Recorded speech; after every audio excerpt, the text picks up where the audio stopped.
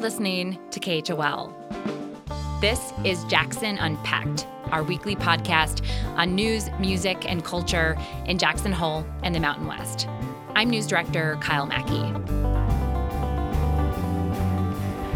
Before we get started today, we just wanted to say a huge thank you to everyone who donated to KHOL during our fall pledge drive.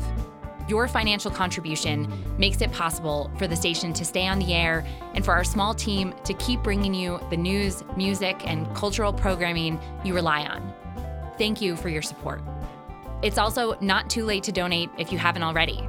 Give what you can today at 891khol.org/donate. Coming up on today's show, an audio diary from a new resident of Jackson's unofficial sister city, Tlaxcala, Mexico. It feels like the roles have reversed. Plus, a Moab organization is teaching residents with no construction experience how to build homes with inexpensive and energy-efficient materials. It might be intimidating if you're not a typical construction worker to walk up to just some construction site and say, hey, I want to learn. But first, we head to southern Wyoming for a look behind the scenes at the largest wind farm in development in the country. Construction started on the Chokecherry and Sierra Madre wind energy project back in 2016. The project is unusual because of its size and also because it's located on public land. But a federal agency is also stalling a key aspect of its development. KHOL's Kyle Mackey reports as part of a new Rocky Mountain Community Radio reporting collaborative on the transition away from fossil fuels.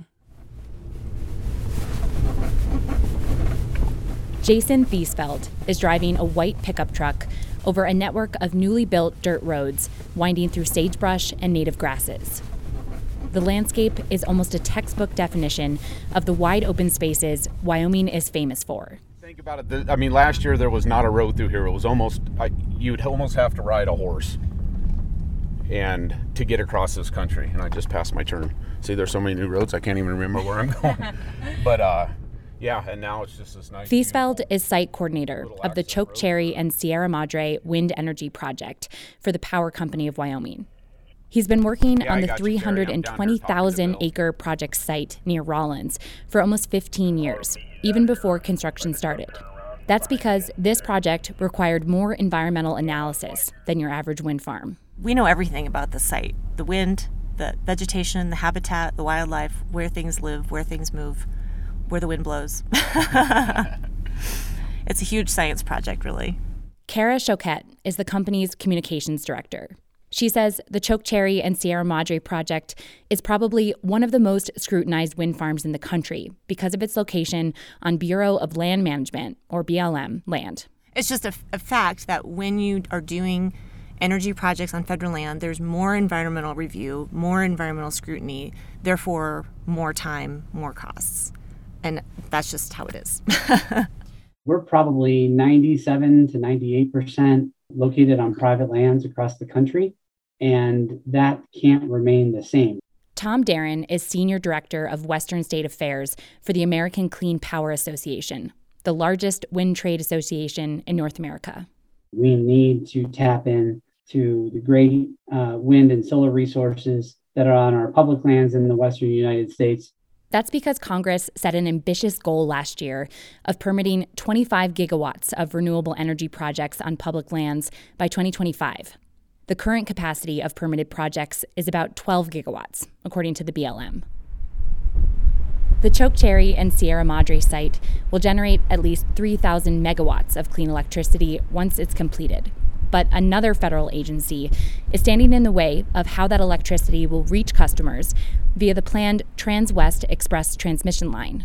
I guess it's disappointing that there was so much collaboration to develop the route for the project. The Transwest project was designated a Rapid Response Team Federal Priority Transmission Project by the Obama administration 10 years ago. And the last mile and the last obstacle is a federal agency. The LA Times reported in August that the last private landowner blocking the construction path for Transwest is Cross Mountain Ranch in northwest Colorado. The family is backed by the Natural Resources Conservation Service, part of the U.S. Department of Agriculture. Basically, the BLM approved a path for Transwest across part of the ranch in 2013. But then in 2014, the NRCS approved conservation easements in the same area that specifically prohibited the construction of transmission lines. In this area, there is no conflict except the one that the NRCS created. The Transwest project would cross the conservation easement on land that is not great sage-grouse habitat. So it's a 16,000-acre conservation easement. The project needs 30 acres alongside a state highway. Choquette says the company had no choice but to file a lawsuit against the USDA in 2019. That's still playing out, but she's hoping for a decision soon, and preferably long before the first of about 900 wind turbines start going up on the site in 2025 or 2026. For KHOL and Rocky Mountain Community Radio, I'm Kyle Mackey.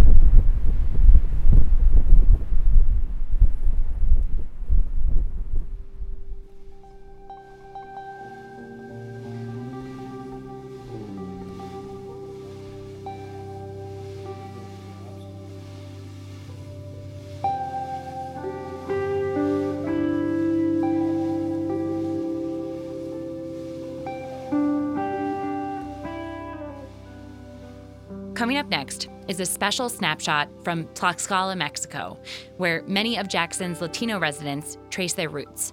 Allison Sperry is the founder of DIY Docs, a Jackson nonprofit that teaches residents how to make documentary films.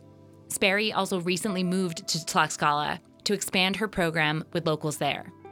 This story is an audio diary produced by KHOL Executive Director Emily Cohen for a 24-hour radio competition run by the LA NPR station KCRW. The task was to make a nonfiction radio story of 4 minutes or less and produce, record, and edit it all within one day. This year's theme was Won't You Be My Neighbor? Here in this part of Mexico, barbacoa is made from borrego, which is sheep's meat, and it's the most delicious. They've been cooking the meat all night long, and then they start making the maize for the tortillas, the masa made from corn flour, blue corn flour. All morning we're making tortillas and serving barbacoa to anyone who comes in off the street. For this little pop-up restaurant. Everyone's speaking Spanish, and mine is middling at best. So I mostly do the things that don't take any language skills, like wash dishes. It feels like the roles have reversed. So many Mexicans who are in the kitchens of so many restaurants I've eaten in, washing my dishes. Now I'm washing theirs in their country. I'm here in Tlaxcala, Mexico, the smallest state in Mexico. I just moved here last month. I heard about Tlaxcala from my neighbors and people I knew back in Jackson who had emigrated from this state in Mexico, starting back in the 90s. One guy from one of the small rural towns in Tlaxcala decided to cross the border into the United States and thought he might go to California or someplace that he had heard of before. But he happened to cross the border at the same time as a guy who had a job working on a ranch in Jackson Hole, Wyoming. And that chance encounter convinced him, the guy from San Simeon Xipetzinco, Tlaxcala, Mexico, to go to Jackson Hole, Wyoming. Because that guy said he had a job for him working on a ranch. Oh my God, if you talk to anyone who's got Mexican heritage in Jackson, probably 95% chance that person came from a small town in Tlaxcala, Mexico. There are so many stories of families that have had tremendous opportunities because someone took the leap of faith to go to Jackson for the first time. There are stories of tragedy where that family member who lives in Jackson Hole cannot come back to say goodbye to their mother when she's dying. There are children who can't see their parents because one of them was deported. There are grandmothers raising children while the parents are working in Jackson.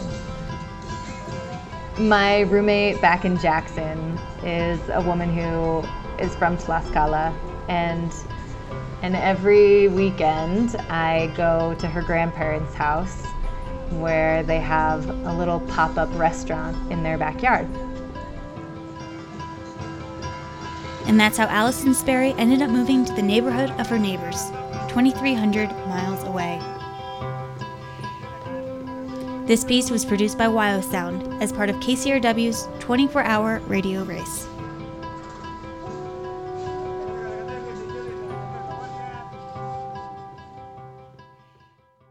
KHOL has previously reported on Sperry's DIY Docs program in both Spanish and English. You can find those stories and more on our website, 891khol.org.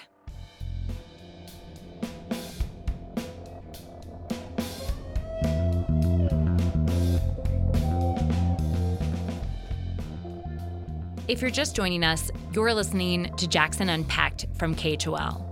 I'm News Director Kyle Mackey, and this is our weekly podcast featuring reporting and interviews on news, music, and culture in Jackson Hole and the Mountain West. New episodes of Jackson Unpacked drop every Friday on Apple, Spotify, or wherever you listen to podcasts.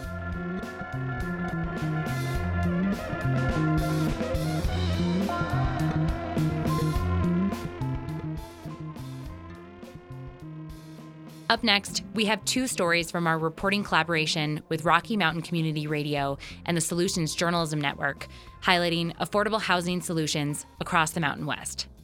An organization in Moab helps build affordable and efficient homes with grants from the USDA's Mutual Self-Help Program. Justin Higginbottom of KZMU reports on how the group helps educate builders along the way and provide more space for future homeowners. I'm standing on the Community Rebuilds campus. Today they're hosting events for the Natural Building Conference. It's a gathering of those interested in construction using materials like straw bale, soil, and lime mortar, which is being mixed now. Just take a little bit on your hawk and your trowel. Moab has a housing problem, like other tourist-oriented towns in the region. Amanda Jane Albert is an instructor here. Housing currently is just unreachable by a lot of folks. There's lots of service workers here. There's lots of seasonal people that come in and leave. But the tourist industry and the second home situation has sort of raised the cost of living beyond reach for most of the workers in Moab. Housing that is affordable can be trailers or manufactured homes not suited for Moab's hot summers and cold winters. Her organization solves both problems, providing affordable housing built with material like straw bale that's inexpensive and energy efficient. Their intern program also cuts down on labor costs while training the next generation of natural home builders. One of the benefits of the program here is that we provide a safe, accessible space for anybody who's interested in construction to come and be on a construction site, where it might be intimidating if you're not a typical construction worker to walk up to just some construction site and say, hey, I want to learn. Joa Continentino is an intern from Tallahassee, Florida. He was interested in natural building, but it can be expensive to learn. Something really special about this program is that they do accept people with little to absolutely no experience, and that's kind of unheard of, to get kind of a foot into the natural building world without going to school. Since 2010, Community Rebuilds has built 52 homes. According to the group, those homes cost around $70 per square foot, which is about half the normal cost. Homeowners also take advantage of federally subsidized loans. I'm inside one of their houses with owner Marie Brophy. She lived in Moab for around 5 years, car camping her first season, and then renting rooms. And at that point, it had never actually occurred to me that I could be a part of the program or that I would ever be a homeowner. It still seemed kind of like a crazy idea to me, but I decided to apply. She's lived in the home since 2018. There's plenty of natural light. The tan walls look like they could be carved from desert rock. It's so well designed with the passive solar and the straw bale insulation that I rarely actually run my heat or AC. The program requires homeowners to volunteer around 20 hours a week in building, but Brophy couldn't keep herself away. There were some nights I was tiling windowsills until 11 p.m. by little lamp light or whatever. It just feels like my home because I got to be such an active part of building it. Alex Burbage is a construction supervisor. He points out a picture frame in Brophy's house that provides a window into the straw bale insulation. It's called a truth window. It's a tradition, I think, in the natural building world, especially with straw bale houses, to put a truth window to show people, yeah, your house is it's made of straw. Affordable housing is one thing, but keeping those homes affordable and finding space for more can also be an issue. Ricky Epperson is the executive director of Community Rebuilds. You can build an affordable house and you can sell it to a low-income family, but once they sell it, it's forever in the current market, which is completely unreasonable. Around 5 years ago, a program member sold their home after it appreciated by around $100,000 in only 2 years. She says a lesson her organization learned was to work with others to keep housing and land affordable and open for permanent residents. For example, deed restrictions can prevent homes from ending up as vacation rentals, and land trusts can require development for year-round residents. She helped push the planned Arroyo Crossing development, which will provide 300 units dedicated to housing for local families and workers. Getting everyone together and figuring out how everybody can give a little, or nudge a little, or relax a little, or get serious a little. It takes a village. A village that Epperson is helping to build. Justin Higginbottom for Rocky Mountain Community Radio.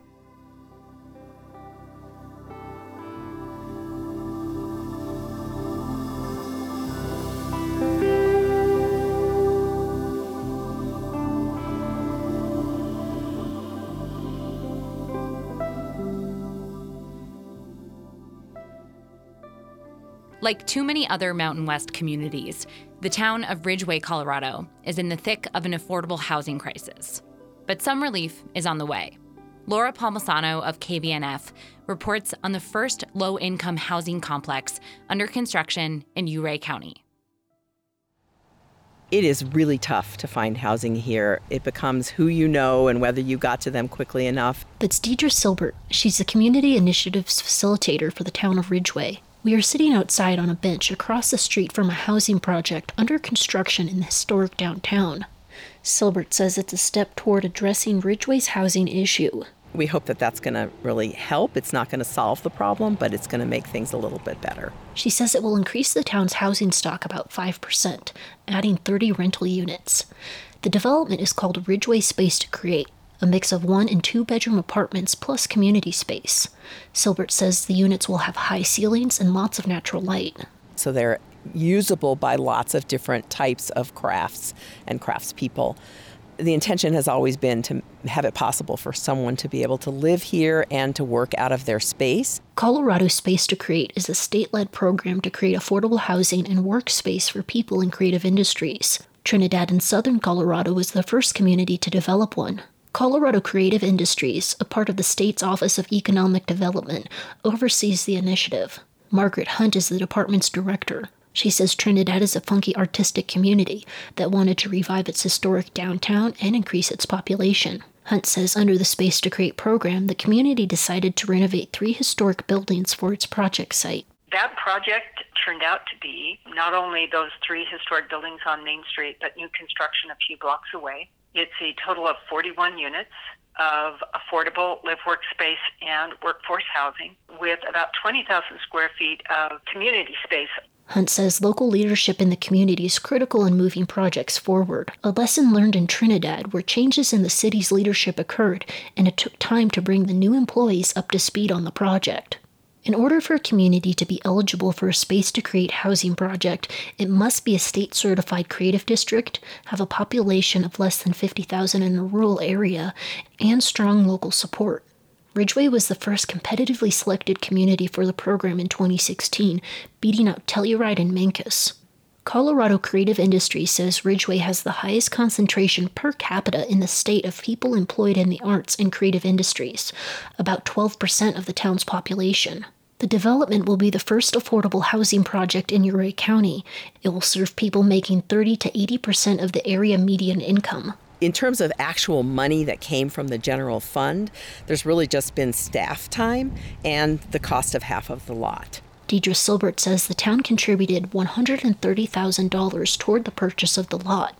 The project has an estimated price tag of $10 million overall. In Ridgway, a town of 1,200 people, we could never afford to do something like this, a project like this of this magnitude and with this cost, if we didn't have all of the state players and the foundation players that we have had from the very start. ArtSpace is the nonprofit developer behind the project and Space to Create Colorado.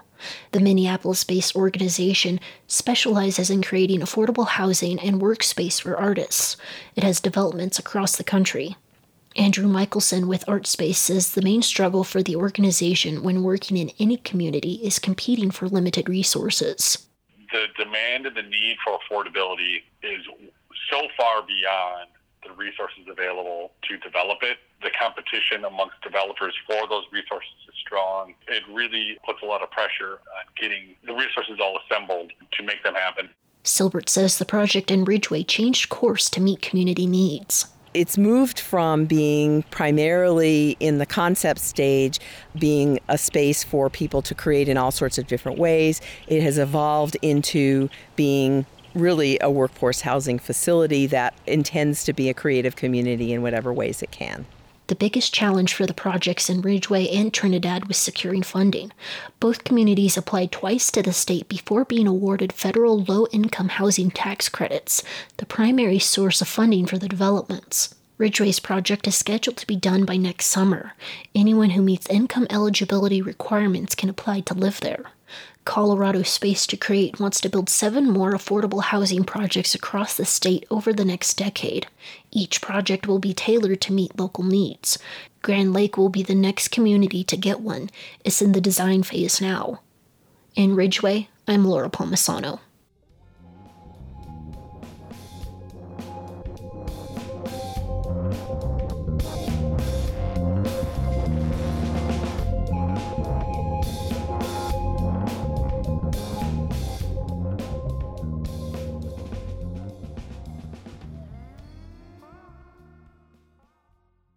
Now for the weekly news roundup. Here are the headlines you might have missed this week. The Jackson Town Council began discussions on what a possible emergency development moratorium might look like during its regular Monday meeting. Councilwoman Jessica Sell Chambers took charge during that debate, which was pushed for by the advocacy organization Shelter JH, as well as dozens of public comments online and in person. Sell Chambers didn't make a motion for any tangible action during town council conversations, but she said a pause in development enacted within the next few months could be beneficial as electeds look for options. We have such a complicated and compounding issue with housing and hotel development and short-term rentals that I do think it would be in our interest, in the community's interest, to not table this or not put it off to the retreat, but to have an actual conversation about what this looks like. Could it be beneficial? Other town council members were a bit more hesitant to think a moratorium is the best option right now, and a few public commenters mentioned that they felt a decision like this could unfairly inhibit projects already in the pipeline. Sell Chambers says she hopes a moratorium will come up again at a December 6th council meeting, but that agenda is not set in stone yet. Wyoming Governor Mark Gordon signed the one bill that survived the state legislature's special session this fall. The legislation falls short of directly challenging the Biden administration's proposed COVID-19 vaccine mandates, but it allocates $4 million for legal challenges against them. I thank the legislature for recognizing their distinct constitutional responsibility as appropriators in forwarding resources to support this endeavor. However, Gordon also expressed concern about the cost of holding the special session when he had already committed to filing lawsuits before it started. The 7-day session cost taxpayers more than $233,000, according to the Casper Star Tribune. The Cowboy State's GOP leaders voted to no longer recognize Congresswoman Liz Cheney as a member of the Republican Party last weekend. The decision passed narrowly, 31-29, and is largely a symbolic gesture against Cheney's continued outspokenness against former President Donald Trump. Chair of the Teton County GOP, Mary Martin, did not vote in favor of that measure, saying it should be up for the people to decide whether or not Cheney still represents them. This is just all fluff and aura. Smoke and mirrors, some might say. Martin says many members of her party, largely from more conservative districts, felt betrayed by Cheney for her decision to join the committee investigating the January 6th insurrection at the U.S. Capitol. That's despite the fact that she voted with Trump 93% of the time while he was in office, far more than most House Republicans. But still, Martin agreed that Cheney needs to be more responsive to her own state's needs.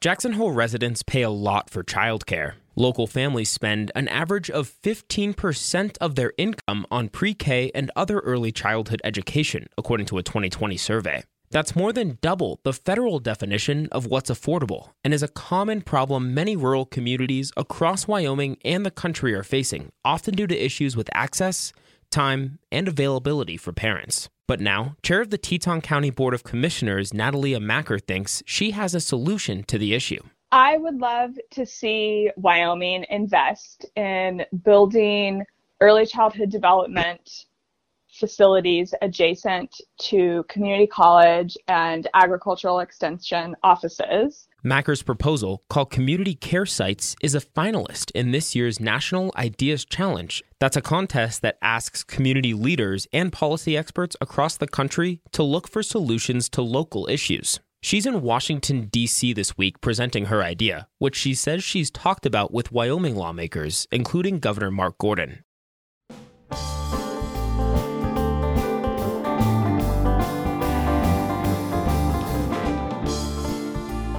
That's it for today on Jackson Unpacked. Original music for the show is by the local band Strumbucket. Subscribe now to Jackson Unpacked on Apple, Spotify, or wherever you listen to podcasts.